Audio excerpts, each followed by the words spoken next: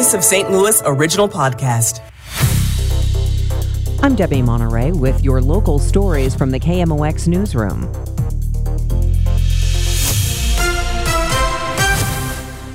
Today is Tuesday, May 30th. Good morning. I'm Scott Jagow. And I'm Debbie Monterey. The new incoming circuit attorney for the city of St. Louis, who will be sworn in later this morning, is promising to make the office more of a partner with police, judges, and the community. Gabe Gore told reporters 2 weeks ago that criminal justice is a team sport. The circuit attorney's office can only be successful with the cooperation and collaboration of everyone that's represented here today. Gore was appointed by Governor Parson to serve out the remaining term of Kim Gardner, who resigned from the post amid allegations of mismanagement. He is scheduled to take the oath at 11 this morning in the Carnahan Courthouse downtown. This is Brad Choate. KMOX political analyst Hancock and Kelly say they'll be watching what happens with the new circuit attorney in the city of St. Louis. I think the metrics for him is how long will it take to bring that office back to a semblance of well-functioning. I've got high hopes for Gabe Gore. This is the problem we have in elections right now when we're electing people on big ideas rather than outcomes, and I think Gabe Gore is going to focus on outcomes. Hancock and Kelly can be heard on Total Information AM each Sunday morning at 7:20 or catch up on their comments through KMOX.com. A final agreement is near to settle a lawsuit against the city of St. Louis. This is for the way police treated protesters during the 2017 Stockley riots downtown. A group of 84 victims who claim they were beaten, kicked, or pepper sprayed by St. Louis police that night will soon find out how the $4.9 million settlement with the city will be divided up.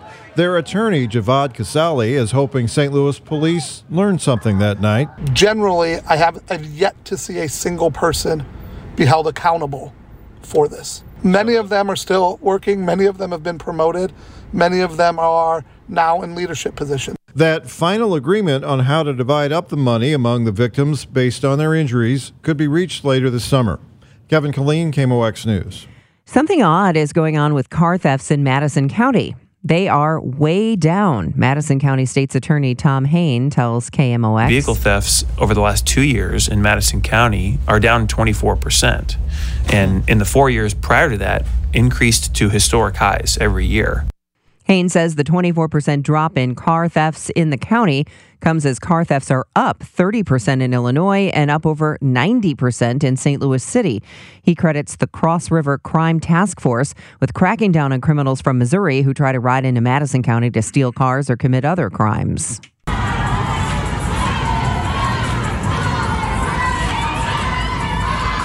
Residents living in the heart of the Central Business District are growing weary of the persistent weekend violence. And despite the St. Louis Police Department activating its summer violence unit and St. Louis Sheriff's deputies assisting, the violence and disturbances are continuing to happen, mainly because police are not there when the trouble breaks out. They respond after the fact. Citizens for a Greater Downtown St. Louis, Les Derman, tells KMOX. And then they leave, and then the folks are right back again 15 minutes later. So we see that an awful lot. There was also a fight in Keener Plaza over the weekend, which police had to be called in for along with deputies. And with it not even officially being summer yet, downtown residents and visitors have concerns. Maria Aquina, KMOX News.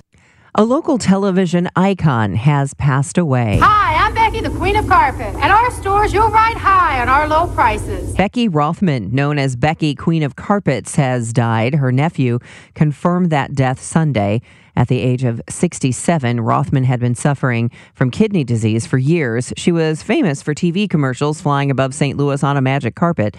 The family business closed in 2012. From the KMOX Business Desk, most of the biggest Catholic parishes in the St. Louis Archdiocese can now be found in and around the St. Charles area. How did some of these parishes survive the All Things New reorganization plan? KMOX religion editor Fred Bottomer has more.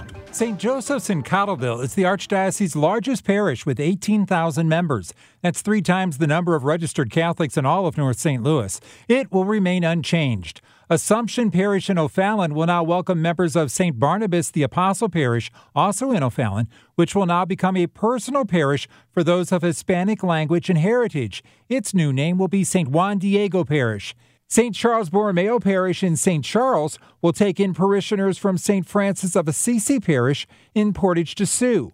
St. Elizabeth Ann Seton Parish in St. Charles will now be home for St. Robert Bellarmine parishioners in St. Charles, and St. Mary Parish in Hawk Point will share a pastor with Holy Rosary Parish in Warrenton. Fred Bottomer, KMOX News. Well, Megan Lynch officially joins the extended hours of Total Information AM from 8 to 10. KMOX's Michael Calhoun tells us why Megan is the perfect fit. Megan has done it all at KMOX. How's the southbound run, Megan Lynch? Southbound 270 Roger is jammed north of Dorset, all including traffic reporting. An accident at Ladue has flying over the highways from Airborne 2. At my interview, I didn't even know that I was going to be in an airplane.